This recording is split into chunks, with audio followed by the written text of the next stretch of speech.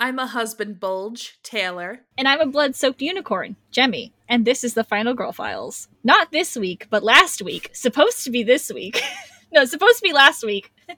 But this week, we watched 2011's The Cabin in the Woods. Sorry, it is The Cabin in the Woods, not just Cabin in the Woods. Directed by Drew Goddard, starring Kristen Connolly, Chris Hemsworth, pre-Thor, by the way, Anna Hutchinson, Franz Kranz, which is a great name, Jesse Williams, Richard Jenkins, and Bradley Whitford. And we're not mentioning the writer of this movie because he sucks and we hate him. We don't like you, Joss Whedon. You suck. This is a Joss Whedon hate podcast. Yeah, we don't like him. He's a bad person and a bad writer. He sucks. We don't like him. What are your memories with this movie? I watched this movie as part of, when you're a horror fan and you're like, I gotta hit up the classics, which is why I was shocked to find out that this movie came out in 2011. I thought this was a solid 2000s movie and that it had been around in the cultural consciousness forever. But I guess not. It's only been around since 2011. I hate everything. Feel old yet? I do, and I don't like it. This is Chris Hemsworth now. Feel old yet? No, wait, I have a better one. Oh, Christ. This is Bradley Whitford now. Shows a picture of Bradley Whitford in Get Out when he has white hair. Feel old yet? Oh, fuck. Did you know that was him? I did, because I watched the kill count and it mentioned that. Okay, because I wrote a note in here. That said, a note for Jemmy. This is the dad from Get Out. Faceblind moment. I know you had no idea. I did have no idea, but Mr. James A. Janice told me before you did. Thank you, James. Thank you, James Deadmeat, my good friend. We know him personally. No, we don't. I met James and Chelsea at a horror convention once, and they were very kind, but I do not know them personally, no. But yeah, I watched this with, I think my friend Carm and I watched this together, but I can't be sure. It's either that or I watched it with Jace, and I cannot for the fucking life of me remember what it was. But I did watch this movie once, and then I watched it again for the podcast, and that's about it, baby. So I've never seen this movie before. Wait! You told me you'd seen this movie.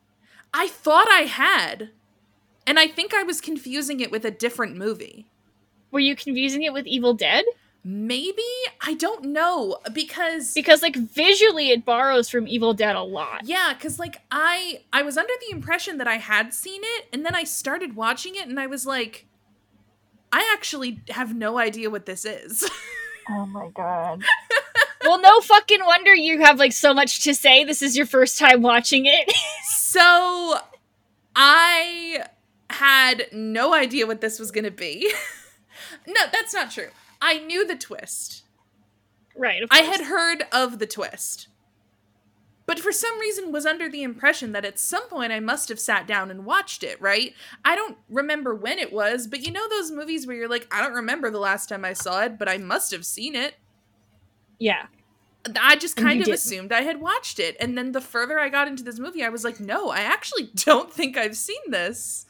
But she didn't. And I didn't. And so... Oh, that's so funny. I've been under the impression up until a few minutes ago that you'd seen it before. So I was like, wow, why does Taylor have so much... It's a movie to be talked about, sure, but why does Taylor have so much to say about this because movie? Up until last night, I was also under the impression that I had seen it. You know, sometimes when you're a film person who watches a lot of movies, you trick yourself. You jokers trick yourself. And... Oh man, I'm glad you dropped this on air. Yeah, I'm glad I waited until we were recording to hit you with that fluffy fact. Really funny, really good stuff. Really good stuff. Hard-hitting journalism. I texted Jemmy after watching this movie and I was just like, I wrote so many notes. In comparison, listeners, I have about let's call it 3 pages of notes. I write my notes in a little doc in Notion, so I don't know how many pages it was, but I wrote a lot of really long paragraphs. So I had some shit to get off my chest. Yeah, Taylor's going to be leading the discussion on this one, in case you hadn't realized. Because I just... I don't want to come off as, like, thinking that this is not a movie that warrants discussion, because it very much is. But it's just not a movie that, like, stays in my brain personally for thinky thoughts, so I'm very interested to see what you have to say, Taylor. It is very funny looking back at my notes, because, like, at first, because the kind of notes that I tend to take when I watch these movies is, like, shit, like, I'll read some out loud. I just wrote, I love the super dramatic intro followed by the mundane office space style small talk. Really drives home how bureaucratic this institution is. Like, little sentences. Mm-hmm. And then the further you scroll, it's just, like, large paragraph of just furious, like, I need you to imagine me just at my keyboard, like, to quote Chris Fleming for the second time in 10 minutes, I was playing the keyboard bongos. Right, of just course. through the entirety of this movie. Like, so I have a very large desktop computer, so when I watch movies for this podcast, I will split my screen in half, and I will do half movie, and then notes on the other half of the screen. So I'm typing these notes on a keyboard, and I'm like, click, click, click, click, click, click, click, click, click, like, so many thoughts. Many thoughts head full.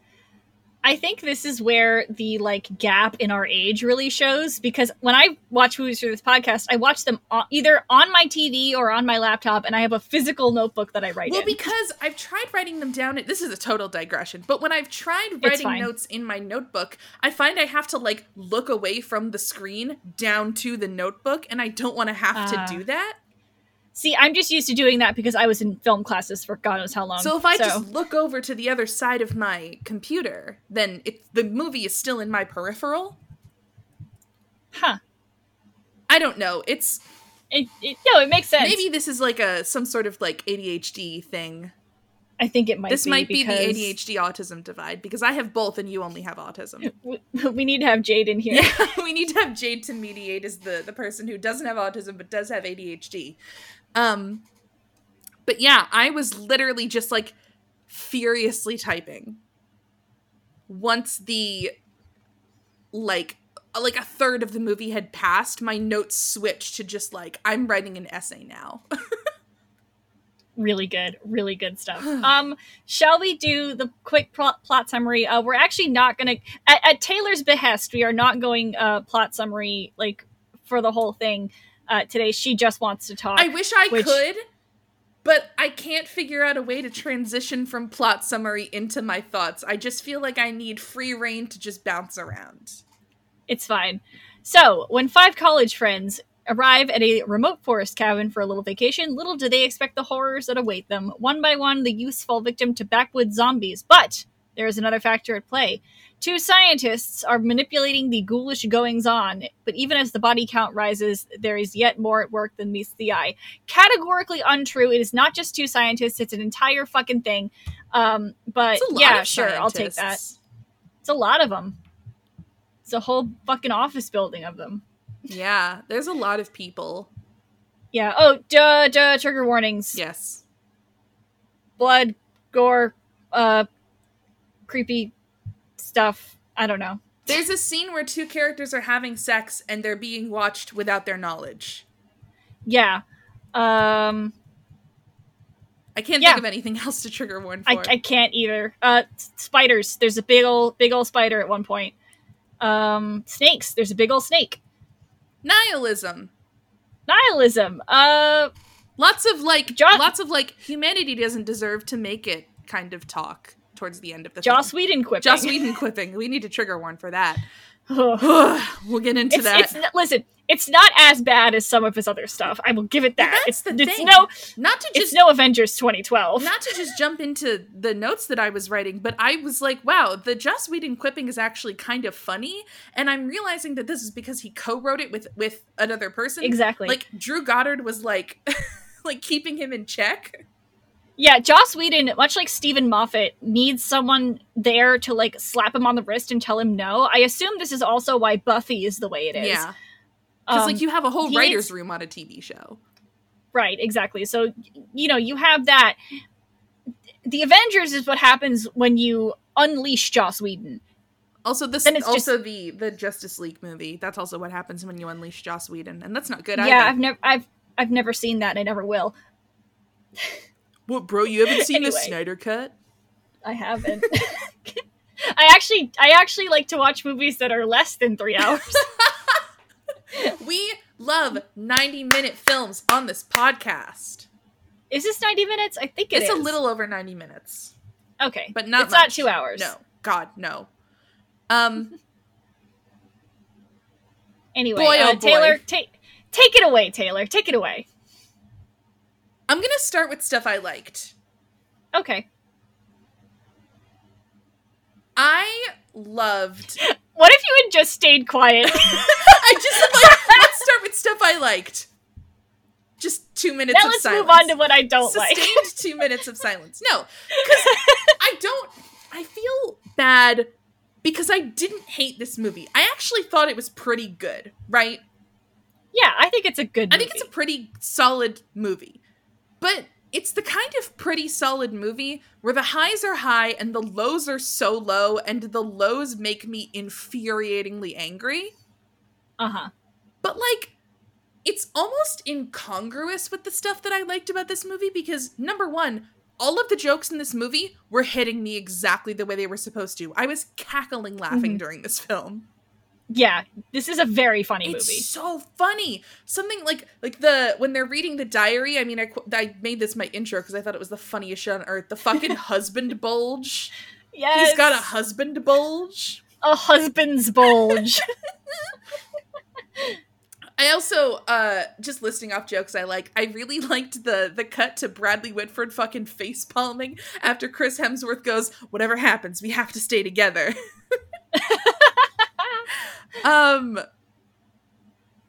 I loved the way that they addressed the creepy old man by going, Mordecai, baby, what's happening? Very good. Really good. I also loved that Chris Hemsworth ate pussy on the silver screen.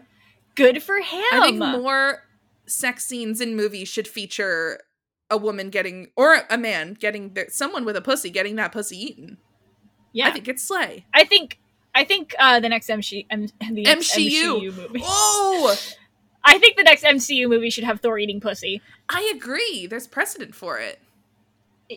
There are 2 pussies this man could be eating. Come on now. Yeah, I literally just wrote in my notes, okay, we'd love to see men eating pussy on the silver screen with like 10 exclamation points. Grimsy voice, 7 vaginas, maybe more. Stop! Maybe. Imagine. What I like about this movie is how much of it the director went into this movie, and he says this in an interview, that he went into this movie with a terrible mindset for directing a movie, and it's anything that can be practical will be practical. Terrible on a movie making level because it's very hard to do, but the results, baby, the results. And the monsters look so good and cool.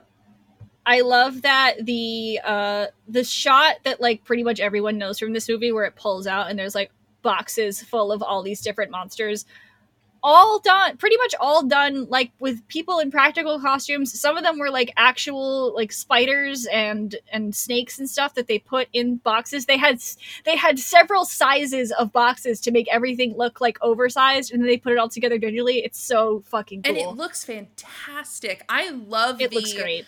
I love the visuals of this movie. I think that the creature designs are fantastic. Mm-hmm. I want to give a special shout out to Pinhead from the Dollar Store, who I want to befriend him. I want to give a shout out to the werewolf that apparently Sigourney Weaver was obsessed with, which, like, hey girl, I feel you. Also, Sigourney Weaver's in this. Sigourney Weaver's in this. It's never a bad thing for Sigourney Weaver to be in anything. A surprise Sigourney Weaver is the best surprise to get in a film, I think. Truly. Ghostbusters 2016 also understands this principle, that the best Sigourney Weaver is a surprise Sigourney Weaver. A stealth Sigourney Weaver. I'd love to just be surprised. I'm like, oh, it's Sigourney. Oh, my friend Sigourney. Oh my god. Also, this is not related to the film, but I found out recently Sigourney Weaver's birth name is Susan. Huh. Sigourney Good is for a her for nickname picking- that her family used to call her as a child. That's insane. It's insane. Her name is I Susan. love it. That's not related to anything, but I needed to say it because it's one of my favorite facts. I'm really glad you Her said it. name Thank is you so Susan. much. Anyway. I love how 2012 this movie is, 2011, 2012. Oh my god. It was such a specific moment, right? In It fashion really was. It's like, and culture. yeah. In horror, because it's like right between where like the Scream knockoffs ended and the sort of Insidious Conjuring thing began. I remember, like, I have a DVD copy of this from the era. And a vintage copy from 2011. A vintage 2011 copy of Cabin in the Woods. Is it still in the original plastic wrap, Jemmy? No, it isn't, because I got it secondhand. But there were trailers on that copy of Cabin in the Woods that were like possession movies from God knows, like whenever this came out on DVD. It was very funny to see. It was like The Possession, which is the one about the Dybbuk, and the Don't say the word Last Dybbuk around me Exorcism. now that I'm in my Vampire Chronicles era. You can't say that. I'm so That's what sorry. Benji calls Armand. Ugh. Anne. Anne. But yeah, so you can really like tell that this was almost a transitional movie, which is why I think the ending is very interesting to me.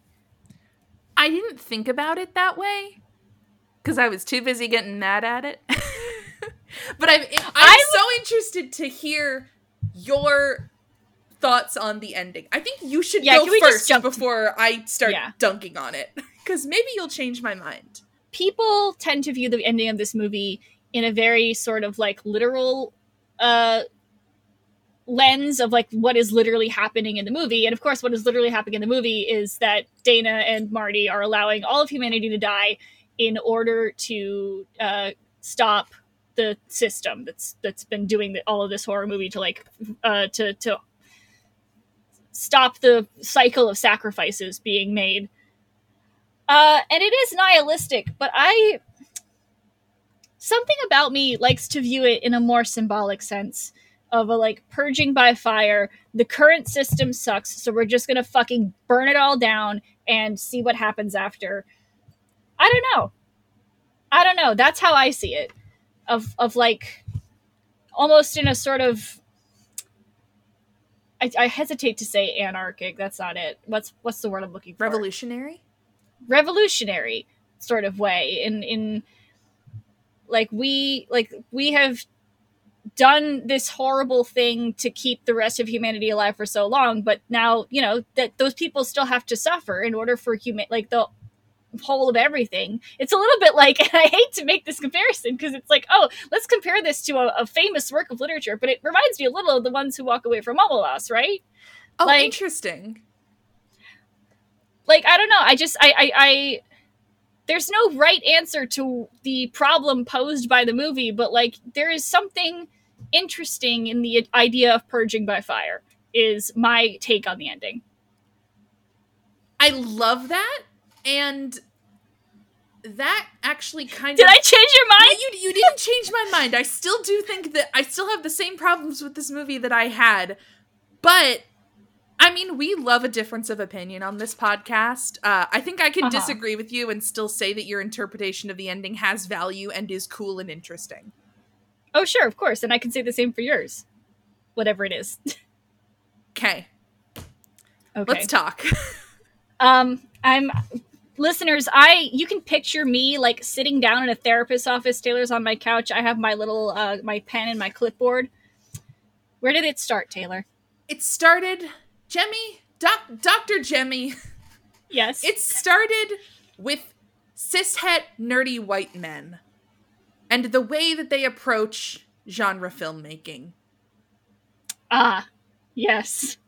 Cishet white men of a certain age, like Gen Xers, are such a specific... You can just say Joss Whedon. Joss Whedon, but more broadly, but it's not just Joss Whedon is the problem, right? Because if it was just Joss Whedon, then it's like, whatever, this guy just already sucks. sound unhinged. This guy just... I know, because I feel crazy. I feel like I am at such a weird crossroads with this movie.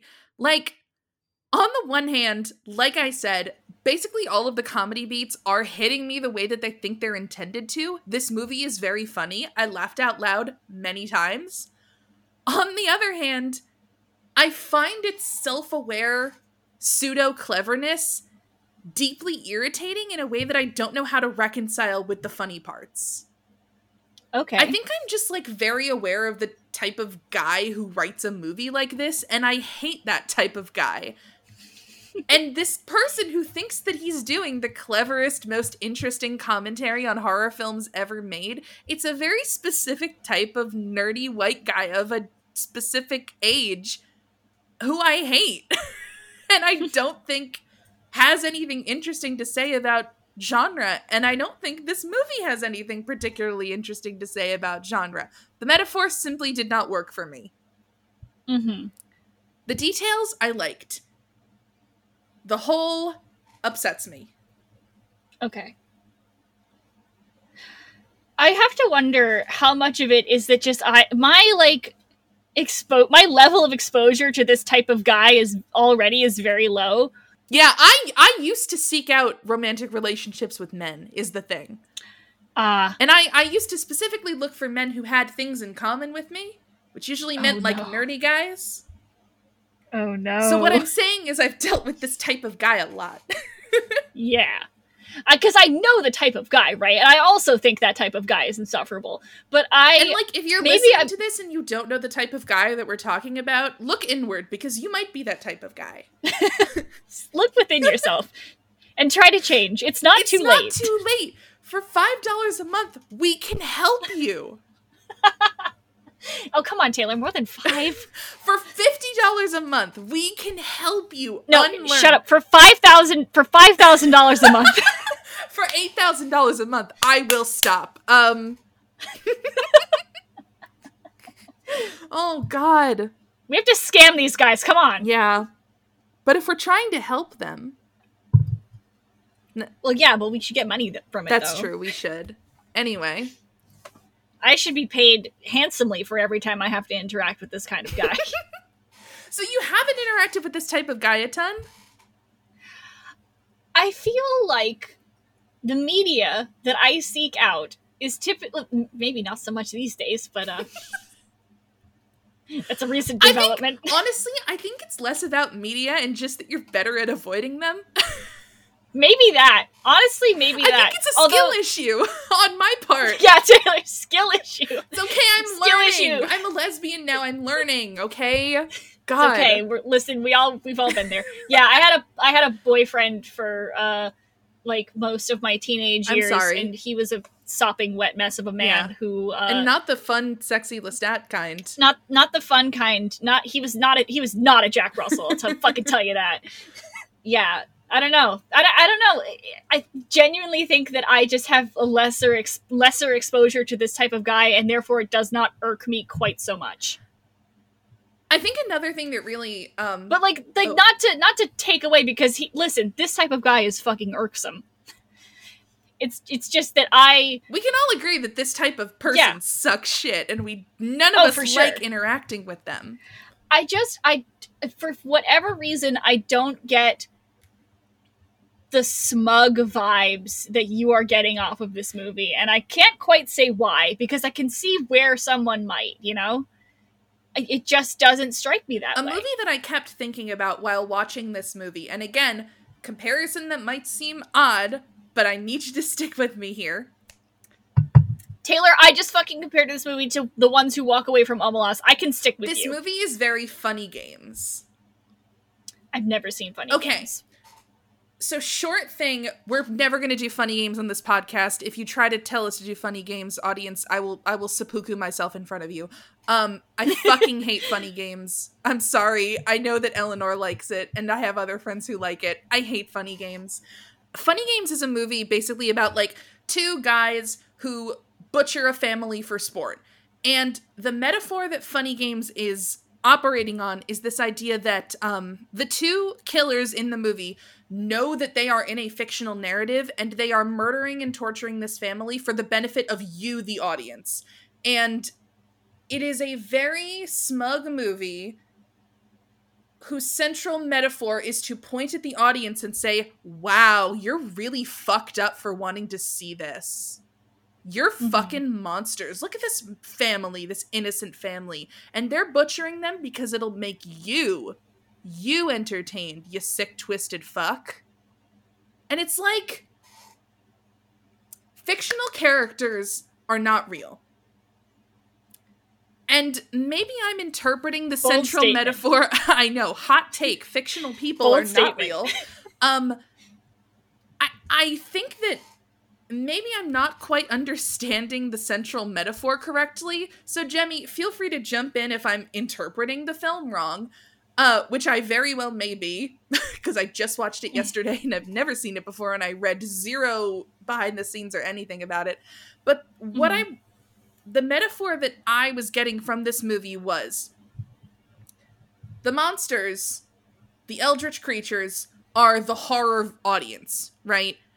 Bradley Whitford and his posse are the, like, banal Hollywood executives churning out tropey movies to, like, shitty tropey horror movies to please the audience, the monsters, the people who are coming back for the trash and the idiocy and the cliche again and again.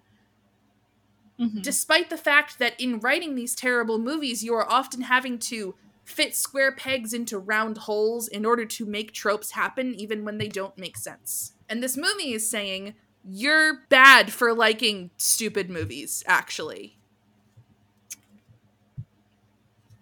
And maybe I'm interpreting it wrong, but it feels very smug. No, you in a way you I don't are, like. but see, I you're not wrong. First of all, you're not wrong. That is the metaphor. Thank you so much. I so appreciate you holding my hand.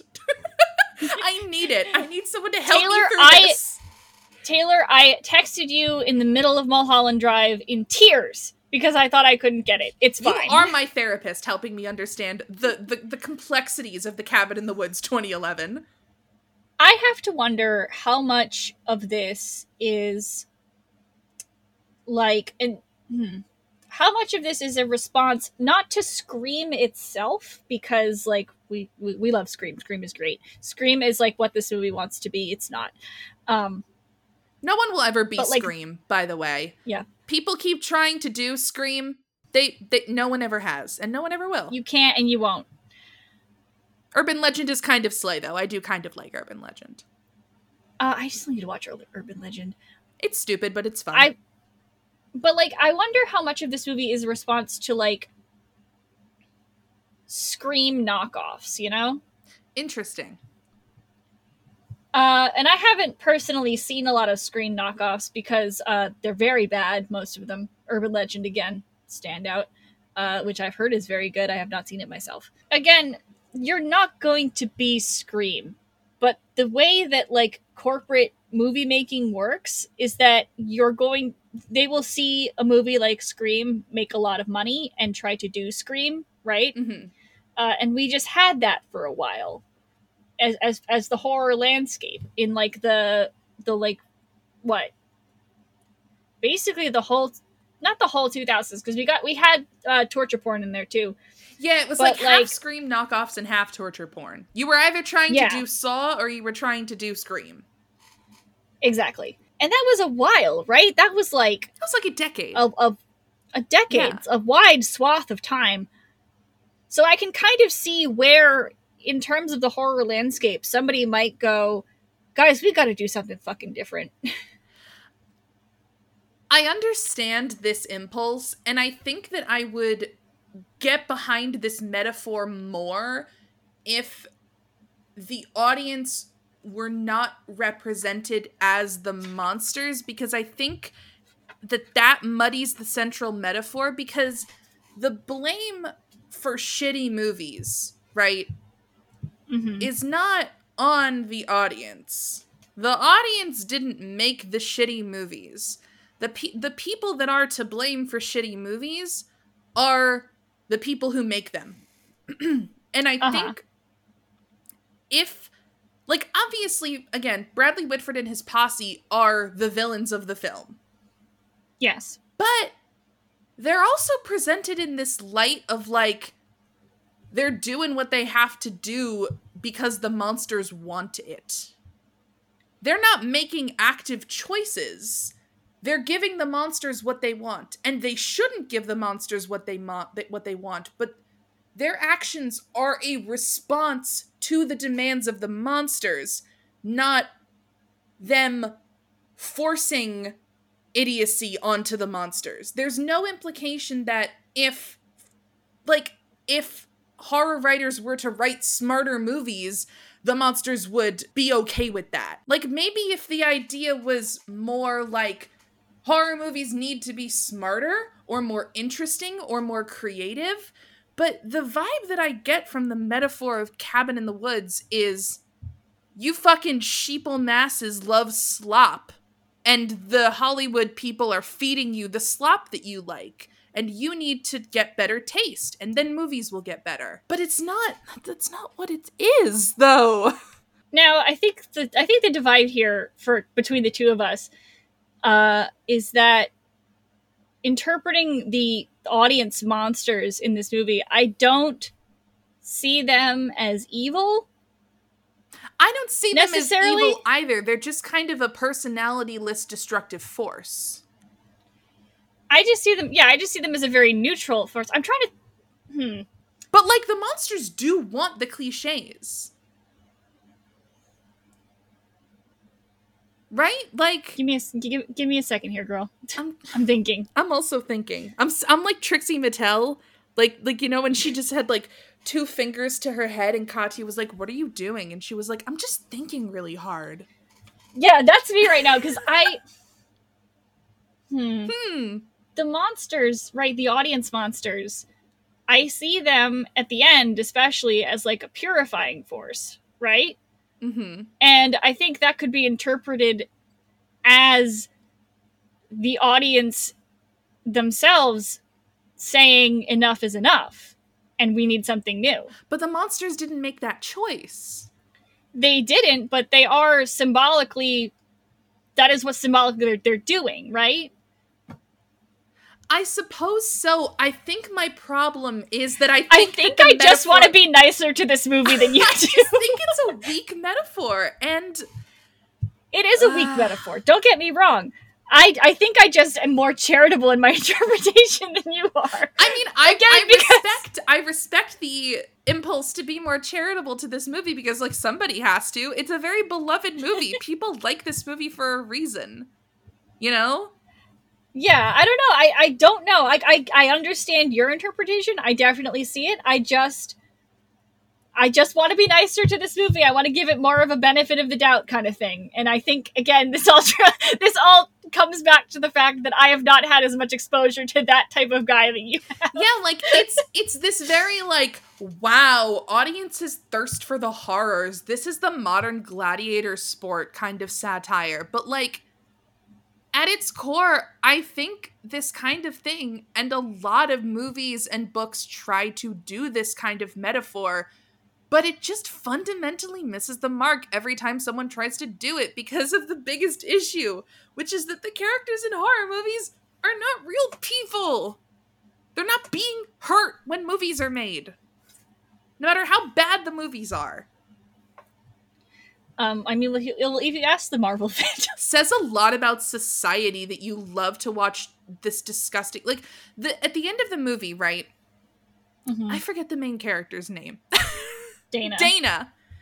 At the end of the movie, when Dana says, they don't want to see us killed, they want to see us punished. That line, I needed to, like, pause and think. There is something to this line. It feels like the mission statement of the film. They don't want to see us killed, they want to see us punished. The audience wants brutality. The audience is disgusting monsters who want these tropes, these cliches, Taylor. these archetypes. Taylor, I think I have it. Oh, please. I'm so excited. Tell me, please. Help me understand. Please, for the love of God.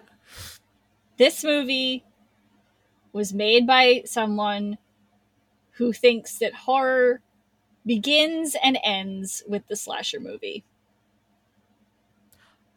Oh my God. You are so fucking correct and true. You know what? That's crazy. Because the whole time I was thinking to myself, like, this movie is acting like these archetypes hold true for every subgenre of horror. Like, I think no, this is the missing puzzle piece, because that's why I want to be charitable to this movie, because I'm like, oh, they're not talking about all horror movies, they're just talking about slasher movies, and it's because the director thinks that, or I don't want to, make any assumptions about Drew. The writers think... Well, he did co-write this film, so... Yeah, the people making it are under the assumption that horror begins and ends with the slasher movie. Yeah, because, like, the monsters, right, that are, like, that they can, like, choose from to attack them. Like, the archetypes of the, like, plucky kids go into the cabin in the woods are the same regardless of what monsters are being set upon them. But the monsters that they're setting on them, like, there's, like, you could get a kaiju, you could get zombies, you could get, slasher. Like, they're saying, like, any villain of a horror movie, any supernatural foe could be set upon these kids. But the archetypes they fit into are slasher movie archetypes. Really only found in slasher movies. You're not going to see, like, the jock, the stoner, the final girl in, like, a Godzilla movie. I mean, you might. Or in, like, a possession movie. Yeah. Yeah, I think, Taylor, I think we did it. Because, like, and the other thing, too, is that, like, I feel like by the time 2011 rolled around, satire on slasher movies was, like... I mean, Scream. We just had Scream. Number one, we already had Scream. Number two, who the fuck was still making slasher movies in 2011 other than, like, remakes of existing IP? Like Friday the 13th remake that came out in, like, 2009 or whatever. I'd be fascinated to know when this script was written. Because it feels like it's satirizing a genre that by 2011 didn't really exist anymore. Yeah. But it's also so firmly 2011 in, like, its composition and its tone. And the thing is, right, like, general, and I say this as the daughter of someone who had this idea in her head, general public perception of horror movies outside of horror fans is slashers, right? Yeah. Like, my mom thought for a long time that horror movies were just people chasing other people around with knives. So, yeah. Oh my God. Taylor, this is a horror movie. This is a horror movie made by normies outside the horror community. I hesitate to say that, though, because, like, some of the references are very specific. I mean, they're specific to basically just slashers, though, right? Yeah. And slashers and Evil Dead. Does Evil Dead count as a slasher? I don't think it does. No, I don't think it does. No, Evil Dead is like... Unless you want to posit that Ash Williams is a final girl. I do. Which I would like to. I do. I do want to posit that. Hi. We're the authority on final girls, as our podcast title indicates. And we're here to say, definitively, Ash Williams... We claim Ash Williams. Final girl is a gender-neutral term, and Ash Williams is one. We claim him. We claim him. He's one of ours now. Anyway. Yeah. I think it's just a narrowness of reference material that the writers are trying to apply to an entire genre. Mm-hmm. Yeah. And also, like, bestie, you're like 20 years out of date. 20 years too late. Like, my guy, who is making a slasher, like, an original non-IP slasher in 2011? Nobody. No one. Like I said, the only slashers that were being made at this point in time were, like, remakes of existing IP. Right. Yeah, it was like, oh yeah, that little like boom in like the late 2000s. Yeah. But, like, mid to late all 2000s. of those were remakes. No one, like, it wasn't like the 80s when, like, there were original, like, slashers happening, like, all the time. Because right. the hot thing was torture porn and Scream knockoffs. Exactly. Again, you were either trying to be Saw or you were trying to be Scream, and you were probably failing. A timely horror parody in 2011 would have been like and I hate to give any praise to the Scary Movie franchise, because I don't like those films. They're not good. Except Tim Curry in the second one is very good and he rules. I think he's fucking hilarious in that movie. I mean, it's Tim Curry. It's Tim Curry. It's impossible for him not to be funny. But other than that, I don't think they're good movies. But at least the Scary Movie franchise had timely reference points. Right. Like, again, that's something that you could critique them for. Like, you could say, like, you know, I've heard this criticism of the Scary Movie franchise of people being like, they literally just take whatever's currently popular and then be like, what if the main character of popular movie from a year ago fell on their butt? What if they said fuck? You know, like, what if they said fuck? Yeah. What if they said fuck? But, like, at least they're timely. At least they're parodying a thing that is in the public consciousness at that point in time. This movie isn't doing that. No. And I think that's why I'm more fine with being nice to it, because I'm like, oh, you just don't, like, understand that there's more to horror than slashers. I see. Yeah, I think that this You poor movie, lost little lamb. Yeah, I think this movie could have benefited from just being a slasher parody. And I think maybe the reason that they moved away from that idea was because of Scream. But I think it would have made this movie make a little more sense. Because as it is, it's too broad. Yeah, it is too broad. I think I have been conceptualizing this movie, now that I think about it, as just a parody of slasher movies. But no, it is very broad, isn't it? Yeah, this movie is commenting on the state of horror films. And it's like, wow. Horror is such a massive genre with Huge. shit billion subgenres with their own very specific tropes and cliches, some of which make no fucking hell, sense. We're never gonna run out of material for this podcast. Never ever. It's just, you and I are gonna be in the fucking nursing home talking about horror movies. We could do this for the rest of our lives and never, like, cover all of horror. But we will. This is our announcement that we will be doing this podcast for the next 80 to 100 years. We will be cryogenically freezing ourselves and unthawing ourselves just to talk about movies every 2 weeks. It's true. We're going to be down there with Walt's frozen head. It's going to be great. Did you see that terrible commercial with Walt Disney's frozen head in it? No. This is a complete tangent, but remind me to send that to you after we finish recording, because it's Please very do. weird. I don't think... It's got a lot of copyrighted Disney clips in it, and I don't think they're legally allowed to use those. Huh. Anyone who knows what I'm talking about, hit me up, because that was a weird-ass commercial that I got before a YouTube video recently, and I still don't quite know what to make of it. Anyway. Yeah. Yeah, I think we cracked it, Taylor. Guys, we solved Cabin in the Woods. We did it. We fucking did it. We solved your fucking puzzle, Joss. Fuck you. You know, also, not to keep harping on the ending, but I have a question for you. Okay. Is the movie saying better to let the entire horror genre die than to keep making shitty movies? Because that was my first leap with the ending, but I'm curious as to what you thought of it as. Like, I don't think so. I think it's more just like burn down the skeleton of burn down like the skeleton of what we have and rebuild. Mm-hmm. Is more what I was like getting out of it. But again, I see where you are coming from. And I think, again, this is just me trying to be nicer to this movie. But I do think, looking back on my notes, that point specifically might be a little harsh. But it was my first thought seeing that ending.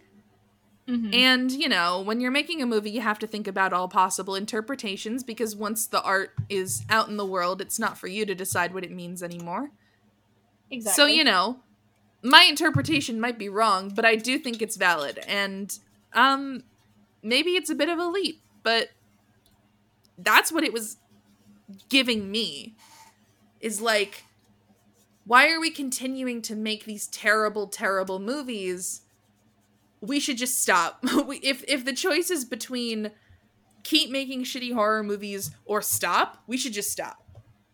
Now, see, the line that sticks out to me, right, always, is Marty saying, like, I'm paraphrasing because I watched this 2 weeks ago and I did not watch it recently. Something along the lines of, like, see what the next group or the next people who have the Earth are going to do. And I always keep that in mind in terms of interpreting this ending, because, again, it's the whole purifying by fire sort of thing. Can you guys tell that I wrote a fan fiction recently that used this metaphor extensively? Because I did. And it's been on my mind. Can you tell that I agonized over the paragraphs that contained this metaphor? And guys, can you tell? It was a very good fan fiction. I read it. Thank you. It was really good. Guys, she's a great writer. Unfortunately, it's part of our esoteric RP-verse that I cannot post anywhere without having to give billions and billions of hours of context. Not actually, but like a lot of context. So you'll never read it, but it's pretty good. It is. It's very good. But yeah, that's sort of the vibe that I get from it, is like, we're going to see what the next people are going to do. The next subgenre is going to do. That sort of thing. That's probably, like, more aligned with what the writers were thinking when they wrote it. I was just in a bad mood at the end of the film. So I think I was just... Gee, Taylor, I can tell! I was just interpreting it really uncharitably. But maybe I shouldn't have been so harsh. You know, this is a film. Be nice to the normies, Taylor. This is so a be nice to the normies movie. Yeah. Be nice to the normies, Taylor. They're trying. They're trying really hard. They've seen Nightmare on Elm Street twice. They've seen Friday the 13th at least all the way through. Maybe. That was because his girlfriend asked him to watch it with her. Christ. I'm sorry, Drew Goddard, if you're listening to this. Fuck you, Joss Whedon. But, like, I don't mean to say mean things about Drew Goddard. I don't know anything about that man. Listen, man, super impressive that you did all of this practically. This is an incredibly impressive movie. I do want to talk about how wonderful this movie looks. What was your favorite monster design in this film? Taylor. Oh, yeah, well... Yeah, Taylor, the werewolf. It looked so cool. It was the werewolf. It's a very good. I love to see a good on-screen werewolf, and this is a very good on-screen werewolf. I liked Teeth-Face Ballerina. Teeth-Face Ballerina is a close second. She's great. Sometimes I feel like that. Me too. I looked at her, she turned around, and her face was teeth, and I was like, I get it, girl. Yeah, girl. Me too. Slay. You ever feel like this? All the time. Also, another thing, because I don't just want to dump on this movie, because like I said, I really liked it. I just had issues with the overarching metaphor. I loved how fucking nutso the ending is. Oh, it's a full stop, like, waxwork. I literally wrote down, like, love when a movie goes full waxwork on your ass. Waxwork, Malignant, you know, that kind of thing. Maybe not quite as batshit as Malignant, because Malignant is just such a special movie. But third act, fucking balls to the wall, nutso futso insanity. I love it. I love to see it. More movies should go batshit. And for a brief moment, I was having fun. Presented with apologies to Drew Goddard. Fuck you, Joss Whedon, you know what you did. You know what you did, Joss, and I will be tormenting you for at least a good couple of centuries in hell for it. Oh, also, how did I not know that this was where the evil is defeated gif came from? Yeah, hey, we probably should mention that. Yeah, it is. Like, hey, I've been using that gif for years. Why did I assume it was from like a normal movie about a little girl with a frog? I was under the impression that you knew, because again, I was under the impression that you had seen this movie. I also thought I had seen this movie. But yeah, when I saw when it was cutting to like whatever, like the Japanese, by the way, they say some really weird racist shit about Japanese people in this movie. I was like, whoa. They sure do. I was like, whoa, hey-o. That was unnecessary. I'm not going to repeat what they said, but it's shockingly vile for a movie that is very like soft in its comedy. I was like, wow, some weird pot shots at Japanese people. What the hell? But wonder if that one was Joss. That one was definitely Joss, because we know he's racist in real life. Yeah. We're not going to go into that, but he is. But like, I saw those kids and I was like, that looks like that GIF. And then they turned the monster into the frog, and I was like, no fucking way. And it was that GIF. It was. The evil is defeated. And I will continue to use that GIF, because it's a very funny GIF. I'd say this movie was worth it just for the GIF. Yeah. That movie was worth it just for the GIF to post when shitty people die. Yeah, I can't wait to post that GIF when Roman Polanski finally kicks the bucket. Chef's delicious. kiss. Delicious and nutritious. The moral of the story, kids, is that horror is a vast and all-encompassing genre. The slasher movie is a very small subgenre. That's true. And I know that personally. My final thought is simply, fuck you, Joss Whedon. And with that, we should go read some Letterboxd reviews. Would you like to? I would love to. Hold my hand. I'm gonna take you on a journey. Wow. Our first review comes from Haley, who simply says, "Weed saves lives, y'all. 4 stars." It does. This is a very stoner positive film. Yeah, I think it's slay. Legalize it. Legalize it. It's legalized in a lot of places. But it should be legalized in more places. It should. I do not know how to pronounce this person's Letterboxd username. It's K-Sengia? K-Senija? I don't know how to say this. I'm very sorry. But they said, "Don't be that friend that reads the Latin when someone is telling you not to read the fucking Latin. Literally, I will throw you to the zombies you just summoned and run the other way. 3 stars. So true, honestly. Never read the fucking Latin, kids. No! I thought that the joke was gonna be that she decides to not read it, and they're like, we have to figure out another way to do this, and then she read it, and I was like, girl. 555, come on now. Never read anything in another language that you find written in a spooky place. Bad things will happen. It's true. Bad things will happen. And this is why you shouldn't ever read anything in Latin. Ever. If you read Cicero, you are inviting zombies into your home. You are. 100%. Clementine says, maybe the funniest review that we've ever done on this show. Okay. This made me laugh out loud, which I never do at Letterboxd reviews. Clementine says, one of the greatest horror ideas ever that was unfortunately processed through the epic Reddit moment AI generator. 2.5 stars. Yeah. Ooh, baby. Yeah. That just happened. Can you some of us are survivors, Taylor. Sorry, did I trigger your PTSD? Some of us watched the Avengers 2012 within the past, 3 years? I watched it a little after WandaVision, so 2 years. He's right behind me, isn't he?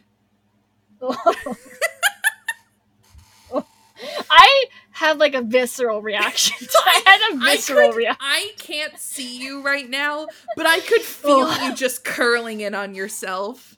Oh, God. Awkward. I gotta take a shower after. Sorry, I'll Are you stop. No, you won't. No, you won't. We did it, Reddit. Anyway.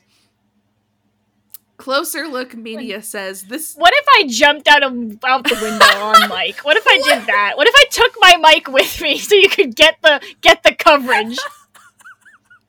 I'm like the monsters. I want to see carnage. You do. You want to see me carnaged. Carnage? Specifically. Yeah. Carnaged? Yeah. Get carnaged, idiot. Idiot. I hate it here. I hate this podcast.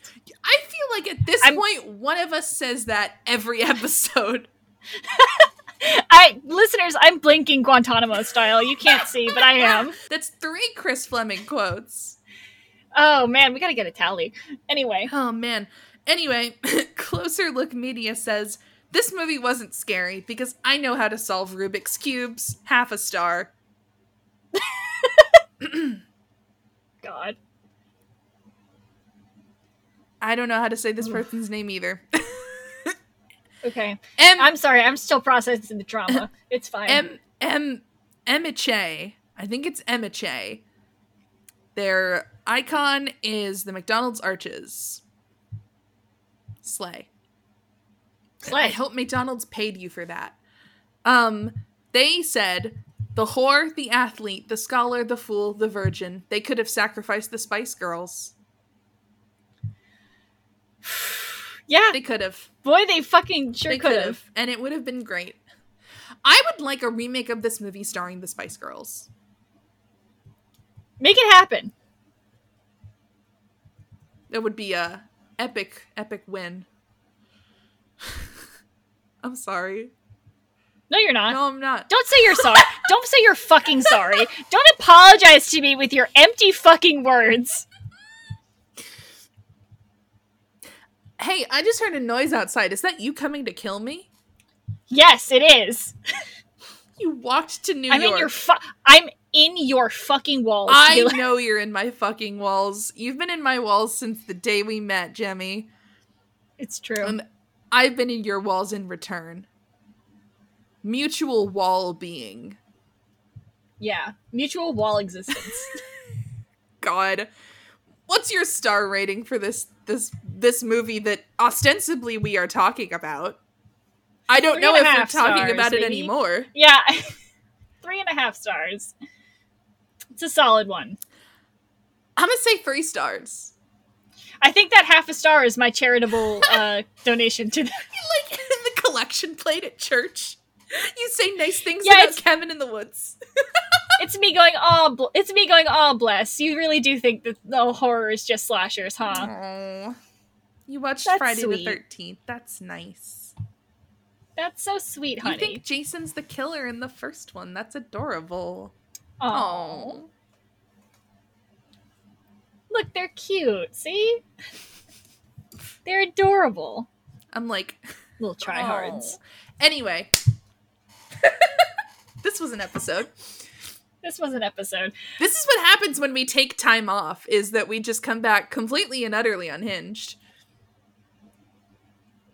Saying that really posits that this podcast has ever been hinged in any way, shape, or form, and I really don't think that's true. I think our first couple episodes were pretty hinged. That's true. I think we were fairly hinged.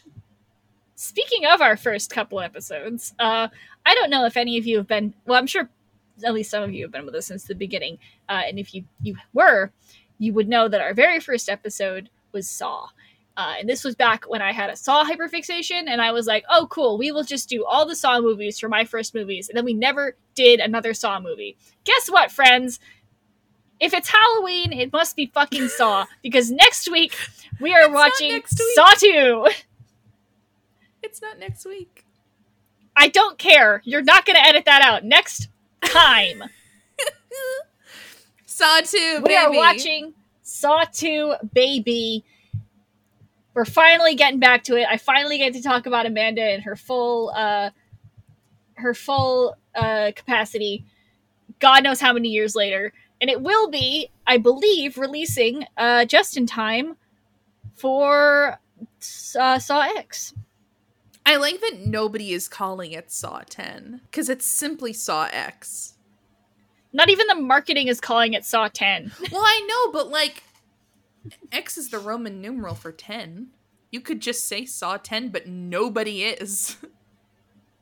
Including me. Because we're not cowards. Because we're not cowards, Taylor. It's like how nobody calls Saw 3D Saw the Final Chapter. It's like, bitch, you committed to Saw 3D. We're holding you to it. Exactly. I will not call that fucking movie Saw the Final Chapter. I don't care what the title is on HBO Max. It's Saw 3D in my heart. And that movie is also 5 minutes long, and those 5 minutes are just when Cary Elwes is on screen. Also, listeners, we will do the rest of the Saw movies, but we will not be doing Saw 3D. I refuse to watch that movie any more than I have to. Can we do like a tag on the end of Saw 6 to talk about Cary Elwes in Saw 3D? We absolutely can. That's all I care about. Guys, he's so important to me. I think I could watch his performance on a loop for the rest of my life and be happy. I could. It's really something. It's really something. But he's not in Saw 2. No. We'll be watching that. Yay. And yeah, that will be the start of our Halloween slate. So if you want to stick around for that, you can follow us at FGF Pod on Twitter, Instagram, and TikTok. And if you liked what we did here today, liked to listen to us try and parse through our feelings about Cabin in the Woods in a therapy session-esque manner, you can give us those 5 stars on Apple Podcasts, Spotify, do whatever it is you need to do on your podcast platform of choice to let us know you enjoyed our little show today. And we will see you next time for Saw 2. Bye. Bye, everybody.